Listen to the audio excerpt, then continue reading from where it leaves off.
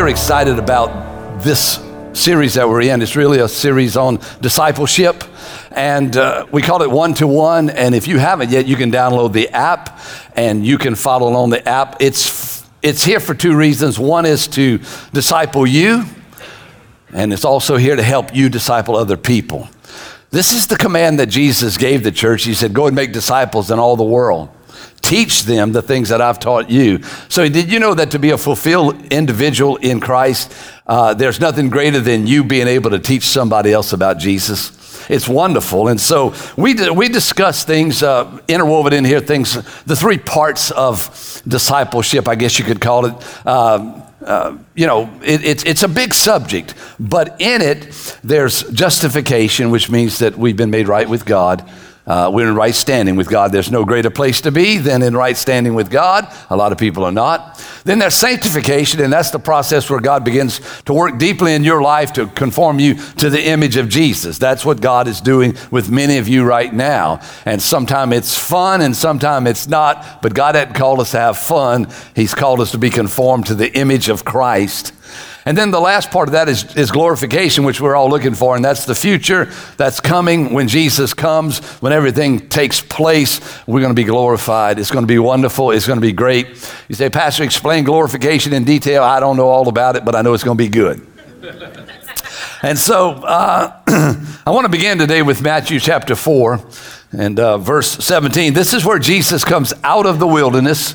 He has come, overcome the temptation of the enemy, and some of the first words he speaks. I love the premise, the principle of first mention, the principle of what took place first in the Bible. That's why Genesis is so important. But Jesus steps out on the playing field of his ministry, his public ministry, and he says, repent of your sins and turn to God, for the kingdom of heaven is near.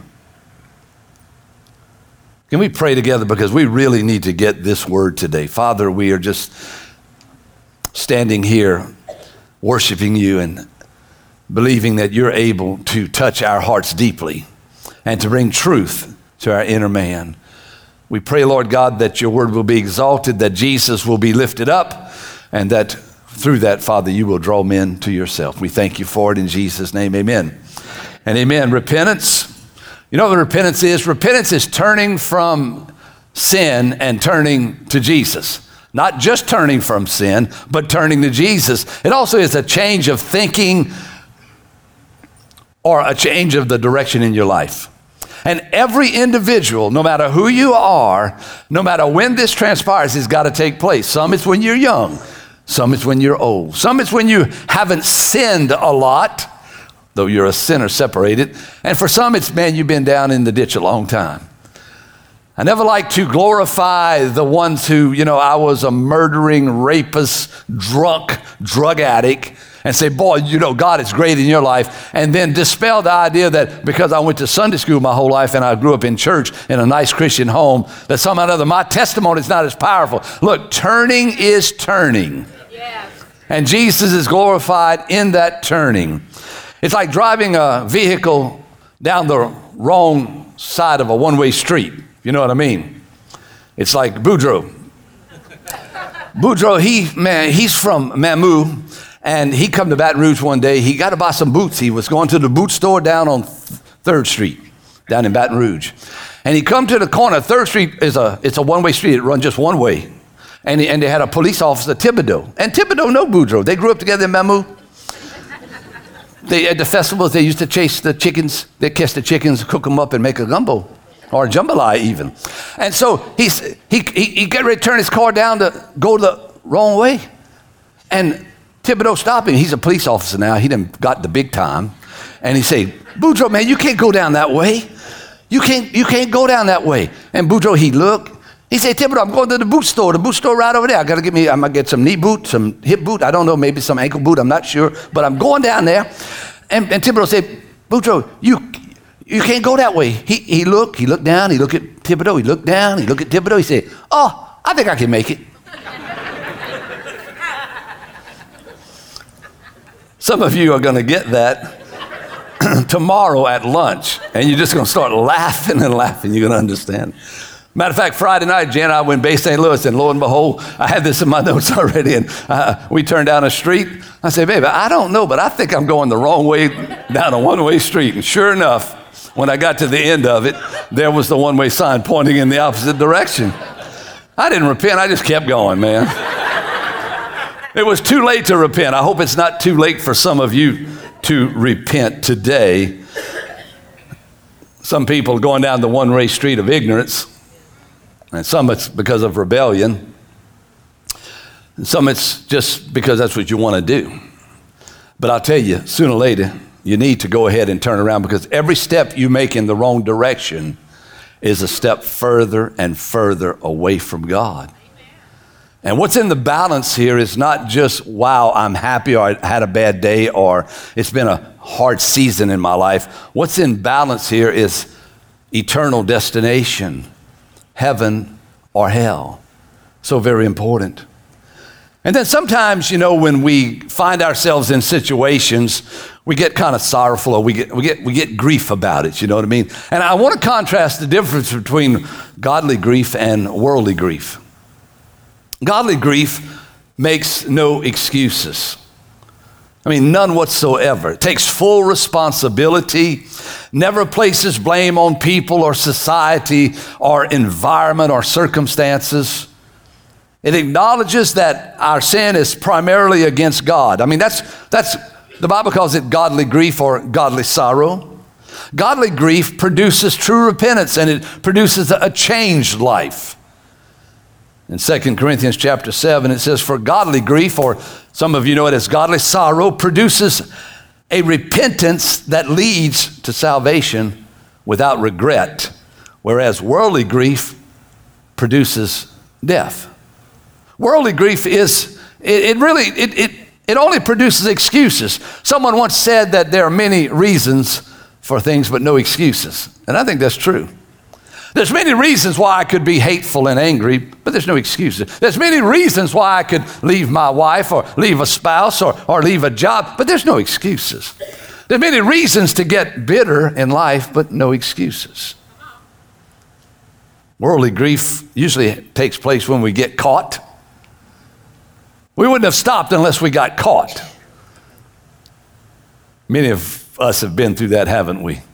We get caught, all of a sudden it's in the light, and it's like, I'm so sorry. But really, we're not so sorry. We're just sorry that we got caught, because now we got to deal with the grief. We got to deal with the pain that our actions have brought into our life, because if it wouldn't have got caught, we would have just kept on doing it. Getting caught really is good.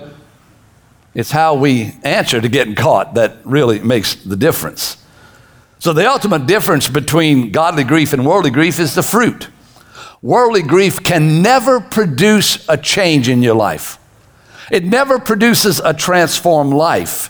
It's really counterfeit repentance. So it has no power. It's like the two trees that the Lord planted in the garden. I love the book of Genesis. You need to understand the book of Genesis so that you can understand the New Testament and why Jesus had to come. But God put two trees in the garden. He put a lot of trees, but there were two main trees that he spoke to Adam and Eve about. The tree of life, which is Jesus. You'll see him all through the scriptures. You'll see him in Genesis, the tree of life. You see the tree of life in Revelation. And then he put in the garden the tree of the knowledge of good and evil, and he told Adam and Eve, he said, I don't want you to mess with that tree. What's so hard when we tell somebody not to mess with something? Why is it so difficult when when something is forbidden, why is it that we constantly have to dance around it? You just tell a kid, don't touch that ink pen, and leave the room. It's everything in their innermost being to keep them from messing with what you told them not to mess with. The tree of the knowledge of good and evil, when it was partaken of, we could say it's worldly. It's what God did not want them to take into their life, and so they did. And what did it bring into their life? It brought exposure and shame. They were always naked. They didn't wear clothes back then. So evidently they had some kind of innocency or some kind of covering that kept them from noticing that they were naked, and so they weren't ashamed. But as soon as they ate of the the tree of the knowledge of good and evil, they saw that they were naked and they were ashamed, and so they tried to make fig leaves into clothing, and that didn't work real well. It caused them to hide from God. You can always tell whether or not you know Jesus or not, as if you're hiding from him, you probably don't know him. You hide in shame, you hide in guilt, embarrassment. It produced pride in their life. It's full of pride. It's like saying, I have no need of change. I'm just going to be full of pride. I'm defensive. Excuses. It creates an atmosphere of blame shifting. Oh, it was so hilarious, really. God comes and says, why didn't you eat of that tree? I thought I told you not to. And Adam immediately says, the woman you gave me, she caused me to do it. Now, I don't know if he was blaming the woman or he was blaming God, but he was shifting the blame. We love to shift the blame. I would not have done that if you would not have said that.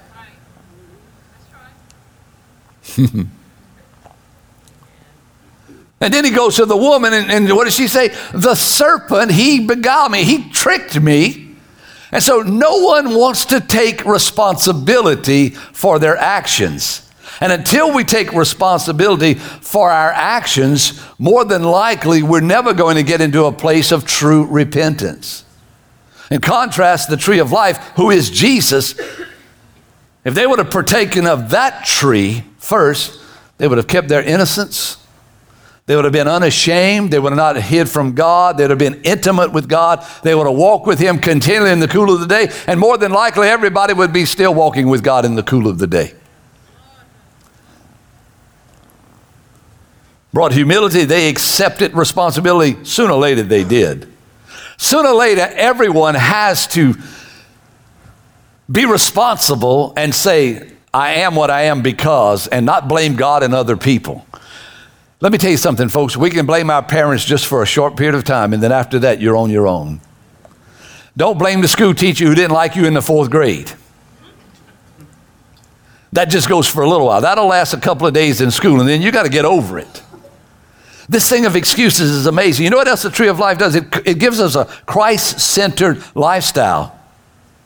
And it produces in us a transformed life, which is the whole point of discipleship. It's the whole point of why Jesus has us doing what we're doing. We're doing this in order to build you up. This worship that we just had, the byproduct of worshiping God and really lifting him up is that when he's lifted up, if you're in him, you're lifted up too. And I don't mean that in a prideful way. I mean that I'm encouraged. I mean, I'm like, yes, Lord, your word is true and you are for me and not against me. When you get that revelation in your heart, your whole life changes. It really does. You see, real repentance begins when we're truly sorrow for our sins, when there's real godly grief and godly sorrow. And so we want to share a story with you from the scriptures that Jesus shared that I think is going to paint the picture for us and show us what true repentance really, really looks like. In Luke chapter 15, verse 11, Jesus told a story. He said, a man had 2 sons. The younger son told his father, I want my share of your estate now before you die.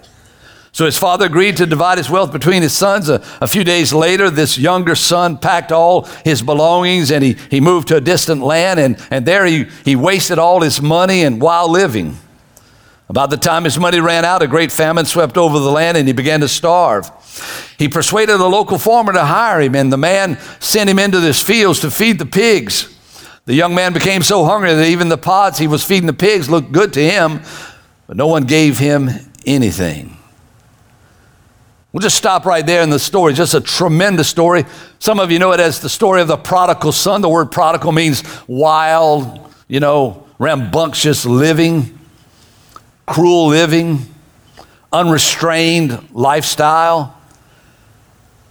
And many of us, all of us, are like the second son. All of us have been separated sons. Understand, this was a son of the Father. The Son, a type and shadow of us. The Father, a type and shadow of the Lord. Just like Adam and Eve sinned in the Garden of Eden and separated themselves from God, we died in them, and so all men are separated. We're teaching you this through this entire series, that all have sinned and fall short of the glory of God. No matter how good you are, no matter how much money you make, no matter how smart you are, you're separated from God until you come to Christ. And there's only one way to get together with God, and that's through what Jesus did for us on the cross. And so this younger son, some of his attributes were just amazing. He was so proud. And he said, I want what my father has. I want to be like my father without going through the process. Give me my money now. One of the great tactics of the enemy is to hurry your life up. We think it's just part of the way we are, but everybody's in a hurry to go nowhere. I mean, you hear what I'm saying? And now some of that is good because it presses us to achieve, and we need to achieve. But let me tell you something. God has processes for your life that he will not hurry up. He has processes he wants you to go through, and if you snake your way out of them, no pun intended, if you snake your way out of his process, he's just going to send you right back through it again. There's no social promotion with God. He say, oh, you didn't get it? Come on back around, and here it comes again.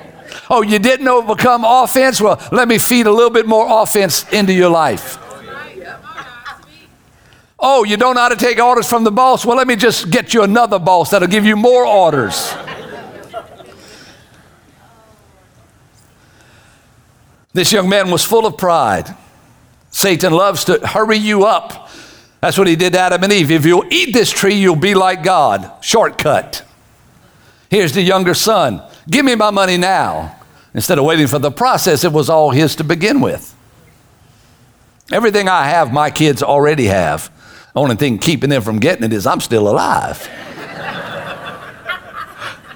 And I'm not sure, but I might want to spend everything I have. He was self-centered. He never thought about his family, what it would mean to his father, what it would do to the family. He was just self-centered. Give it to me now. I want it now. I want it complete. I'm not worried about the pain. And I'm never going to take a look at what my desire for temporary pleasure is going to do to those around me. He never saw that. He moved out from the Father's house, the very place of protection and coverage. I mean, it was what's better than living in your Father's house, man? Servants there doing the job, all the bills are paid. It's just a great place to live. He forsook the wisdom of his father, which made the money that he got and the money that he squandered. It's like, give it to me now. I don't need anything. All I need is money, and if you'll give me money, it'll be all right. But I'm going to tell you something. It's already been proven over and over again. Money don't make the man. And if you're dumb before you get money, you're going to be dumb after you get money. And if you can't manage $1, you're not going to manage $1 million. And if you won't give when you make $100, don't tell me you're going to give if you make $5,000 or $5 million. So we get all mixed up in this, and he was all mixed up. He took a subpar job feeding pigs when he could have been a manager over the people in his father's house feeding pigs. You know what it is? People are living subpar lives continually. Not the life that Jesus ever intended for people to live, but people are living it. Why? Because we want it now, we want it fast, we want to do it our way, and we're not interested in covering or authority or anything. Just give it to me now. And we go full speed ahead down a one-way street. The story continues. The young man, I mean, you got to figure this young man. He wasn't used to this. He had been in the Father's house all of his life, good living. And then he had money for a long time. You can imagine him up in the town there, up in the club, buying drinks for everybody. You know what I mean? Got his women with him. He's looking good, doing the latest dance move. You know? I mean, you got to just picture this young guy, man. He's flowing. He got the latest clothes on. You know, man, he's just all right. Now he's in the pig pen, far from what he was used to. Double tough on the young man. Verse 17 here says, when he finally came to his senses. Now he's in the pig pen. He's in the mess. All the excuses are gone. Everything's messed up. And he begins to think. It's good to think about your life. He begins to think, and he comes to his senses. You can just see him. He's shoveling pig manure. And all of a sudden, it's like throws the shovel down and says, wait a minute here. And the Bible says he said to himself, Jesus said he said to himself, at home, come on, that's a good place. At home, even the hired servants have food enough to spare. And here I am dying of hunger. Subpar life. I will go home to my father and say, Father, I've sinned against both heaven and you. Notice, heaven first. Folks, listen, when we live in sin, it's against heaven first of all. First of all. David, when he sinned against Bathsheba and then murdered her husband to cover up the pregnancy, when he was caught by the prophet and he was broken and came to his senses, he says, God, against you and you only have I sinned. Same thing that this young man saw here. He said, I've sinned against heaven and against you. Now he's thinking this, you understand? He hasn't done this yet. He's thinking this. And I am no longer worthy of being called your son. Please take me on as a hired servant. He's thinking about this. And so he returned to his father. I want to tell you something. That was a mighty quiet journey. The Bible said he went into a far land, so he wasn't like around the corner. He was like over the hill, through the valley. He was way over there, and he had to come back. Now he had no shoes, got no nothing. He's just making his way back to the Father. Can I share this with you? That when you know the Lord and then you backslide, come on, and you just leave him in the ditch somewhere and then you go do your thing, it's a little bit tougher to come back. And if you keep playing that game with God, every time it gets a little bit tougher to come back. And you got a little bit less of what you need. No shoes, no authority, no money, no food, no nothing. And in his mind, he's doing this. And so finally, something takes place, which is just fantastic. He returns home to his father, and while he was still a long way off, his father saw him coming. Filled with love and compassion, he ran to his son, embraced him, and kissed him. So what took place here? What takes place? What is the avenue of repentance? How does it work in a person's life? First of all, you have to come to your senses. That's all there is to it.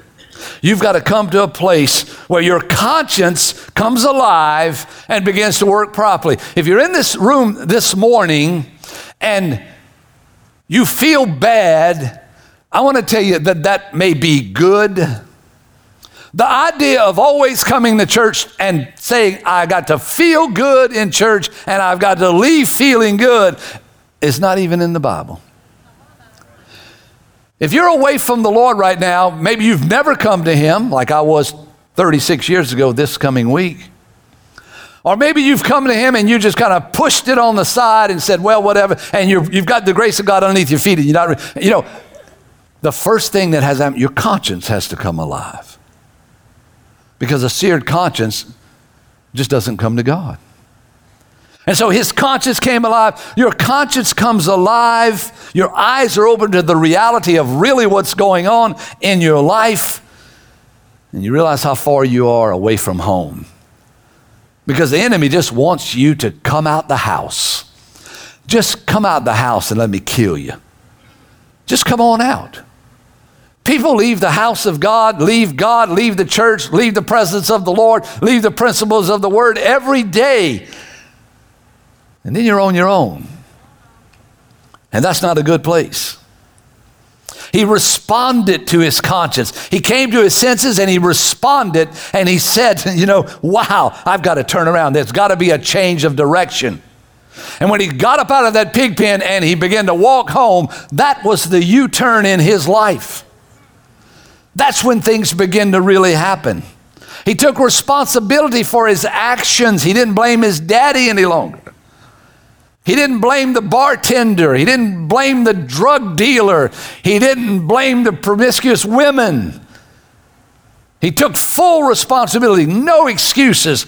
I could just hear his conversation on the way home. I've been stupid. I'm a fool. I can't believe I did this. I can't believe. This is amazing. I just don't know. But the closer he got to the Father's house, something began to transpire in his life in a great way. The closer you get to that place where you're going to find God, you're going to get back right with God, something in you begins to rise up. There's just an encouragement that begins to take place. And because you know the resurrected King is resurrecting you. And it's like something good is happening. I don't know all what's going to happen. If you need to know everything that happens when you come to God, you probably never will come to God. He humbled himself. My goodness. He left a proud young man, good looking with all his stuff and a pocket full of money. And he had to humble himself and come back and say, I'm undone. I'm a wretch. He took action. He returned home. Some of you need to take action today. Some of you need to take action today. Some of you, come on, let's be honest. Some of you are so dried up, you couldn't find God with a magnifying glass. You're so dried up. Some of you used to have fire inside of you that you love the Lord, and now it's like you don't even think about Him. It's time to repent. Repentance is the fountain of youth. The wonderful thing is, the amazing thing is in this story, the father was looking down the road because the Father is always looking. God is always looking for that 1, that 10, that 100, that thousands of people that are turning from wickedness and worldliness and saying, God, you must have the answers. Watch this. The Father sees him way far away. Let me tell you something. Every dad knows their son. They know their walk, their gait. They've watched him from the day they were born. He saw his son coming over that little hill down the driveway far away. He looked a little bit more intent, a little more intent. I believe that's him. I do believe that's him. That is him. And the father took off running. Can't you just see this? A picture of God running, the great initiator of reconciliation, running. And the Bible says that he was moved with love and compassion. Those are the two attributes, love and compassion. We read it in the one-year Bible in Psalms this morning. God is a God of love and compassion. And he fell on his neck and he kissed him. He didn't ask him to go take a bath first. You can imagine what this young man smelled like. Come on, let's get real. And it's filthy. He didn't question him, where's all your money? What happened to you? He didn't say, I tried to tell you to just wait here at the house till I died and you'd have it all. He didn't lecture him. He fell on his neck and he embraced him and he kissed him. And that's the nature of God. That's what God does when people repent.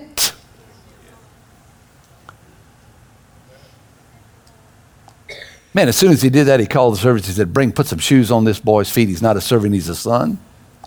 Put a robe on his back, a royal robe. He's part of my family. And give him a ring on his finger, the ring of the family authority. This is what God does to every person who turns from wickedness and sin, repents, changes their mind, follows after God. He instantly reinstates people. This is the glorious gospel. This is the good news that no matter who you are or where you've been or what you've done or what you've said or what you're involved in this very moment right now or what's hanging over your head in judgment, none of that matters. God says, come here right now. Let me embrace you. You smell like a pig, but I love you. This is the God we serve. This is the great God. This is the Lord. You see, real repentance, it causes you to have this relationship. Quickly, I want to just show you this relationship in one flash drive in 1 John chapter 1, verse 5. This is the message we've heard from Jesus, and now we declare it to you. God is light, and there is no darkness in him at all. So we are lying if we say we have fellowship with God, but go on living in spiritual darkness. We're not practicing the truth. But if we are living in the light as God is in the light, then we have fellowship with each other. Then the blood of Jesus, his son, cleanses us from all sin. If we claim we have no sin, we are only fooling ourselves and we're not living in the truth. But if we confess our sins to him, he is faithful and just to forgive us our sins and to cleanse us from all wickedness. If we claim we have not sinned, we're calling God a liar, and we're showing that his word has no place in our hearts. This is the perfect example of a pure relationship with God. There's no darkness in God at all. Everything to do with God, we walk in pure innocence. We walk where our heart is right with God and our conscience is pure and clean. And if it ever gets defiled, we repent and we're cleansed again. It's walking in the light. It's living in the light. It's a more intimate relation. It's a true relationship with the King. Some of you are scared of God. Some of you still look at yourself and you won't approach God. Quit looking at yourself and start looking at Him. See the light in Him so that there will become light in you. This is where you need to go. It takes humility, this real relationship. Man, He says if you confess your sins to Him, He's faithful and just to forgive you.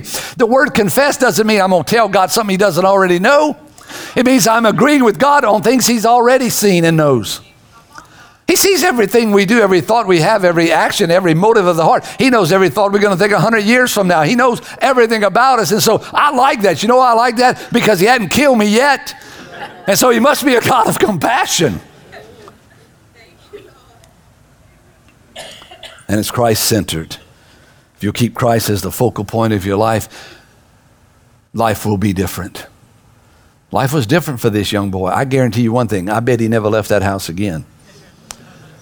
So how do we apply this in our lives, folks? What can we take to the bank? What can we bring with us away from today that tomorrow we will be able to use?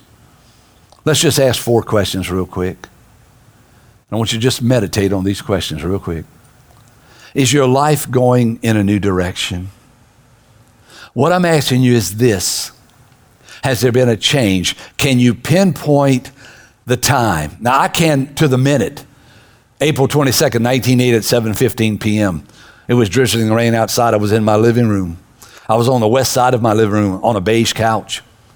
And then I knelt on a brown carpet and I confessed my sins to God and He changed my life.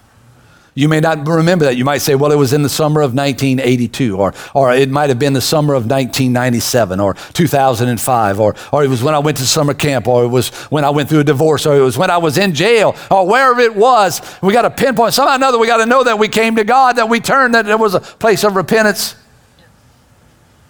Number 2, are there sinful areas in your life that are still a struggle? Or are you still struggling with sin? Well, I tell you what. Why don't you repent afresh today? Why don't you just say, Lord, today I repent of my sin. I'm going to put it away from me. Don't get tired of repenting. Number 3, are there areas of intense temptation or consistent weakness that you need prayer for?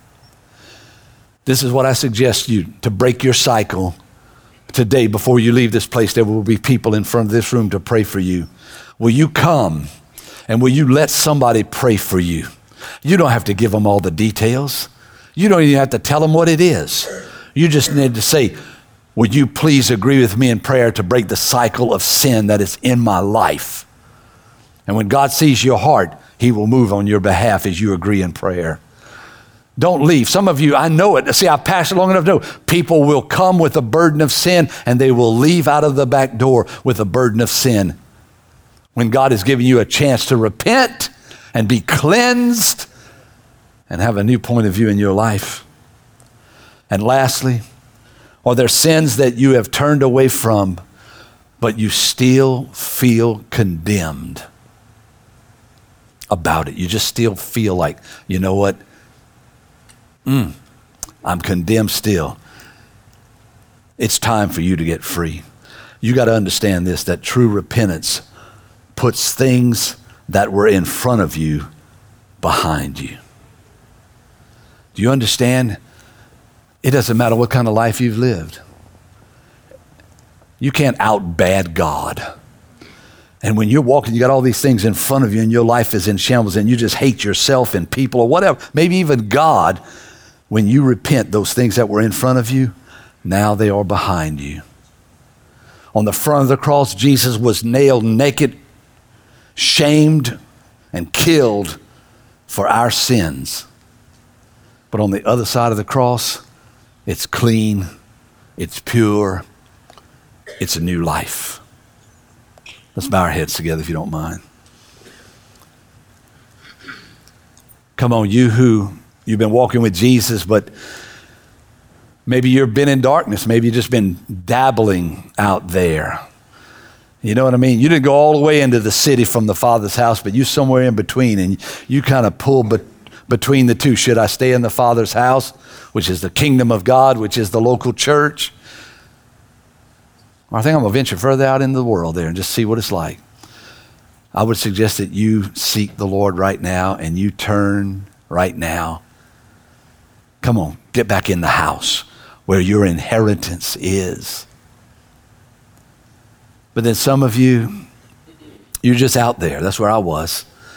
Oh, life is great, but not really great. It seems good, but not really good. Because there is a yearning inside of you to be pure and clean. Your conscience has been awakened today. Even some of you in this very room, this very moment, your conscience has come alive. And you find yourself saying, I am undone. I cannot stand in the presence of a holy God. There has to be a change.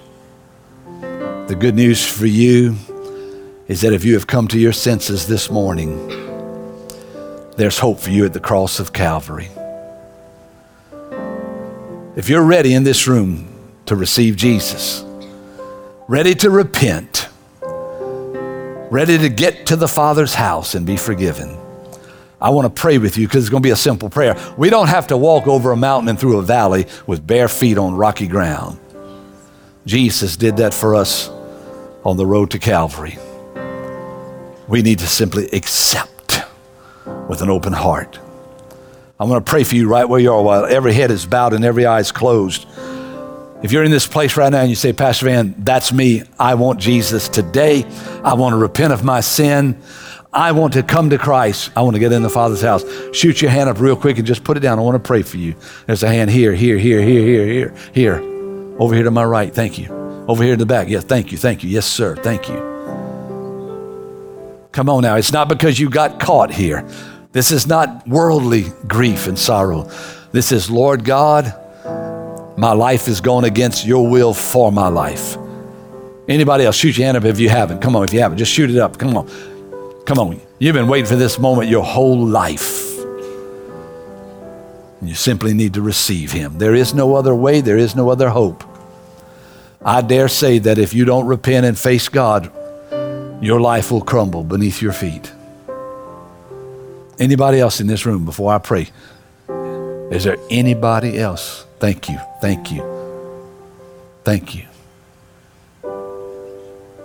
Let's pray together. Can I help you like somebody helped me one day? Because you know what? Back in 1980, I didn't have a clue of what I was getting into. But my life is better in Christ than it ever could have been without him. You who raise your hand, your heart is open. Repeat this simple prayer after me. Say these words after me. Say, Father in heaven, I have sinned against you, and I repent of my sin. I change my thinking. I turn from my sin, and I thank you for a new life in Jesus.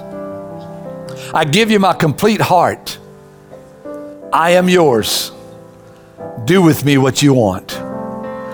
I surrender my entire life.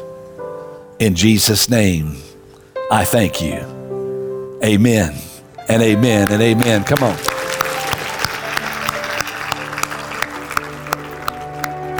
If you just made that decision, let me be the first to say congratulations. The decision to follow Christ is just the beginning of your relationship with God. So we'd love to help you with your next steps. If you'll go to northwood.tv/connect and fill out the online information card, our lead pastor, Van Ducote, wants to send you a letter that tells you some more steps to take that'll help you maintain your new relationship with God. We're one church in multiple locations. We have a campus in Gulfport, Wiggins, and in Long Beach, Mississippi. If you live in one of these areas, we'd love to see you at one of our services. You can visit our website, northwood.tv, for service times and locations. If you'd like to give to this ministry, you can do that online as well. Just go to northwood.tv/give or simply text the amount you'd like to give to 228-215-3421. Again, that's 228-215-3421. Standard data rates and text charges may apply. Thanks again for joining us today. We'll see you next time.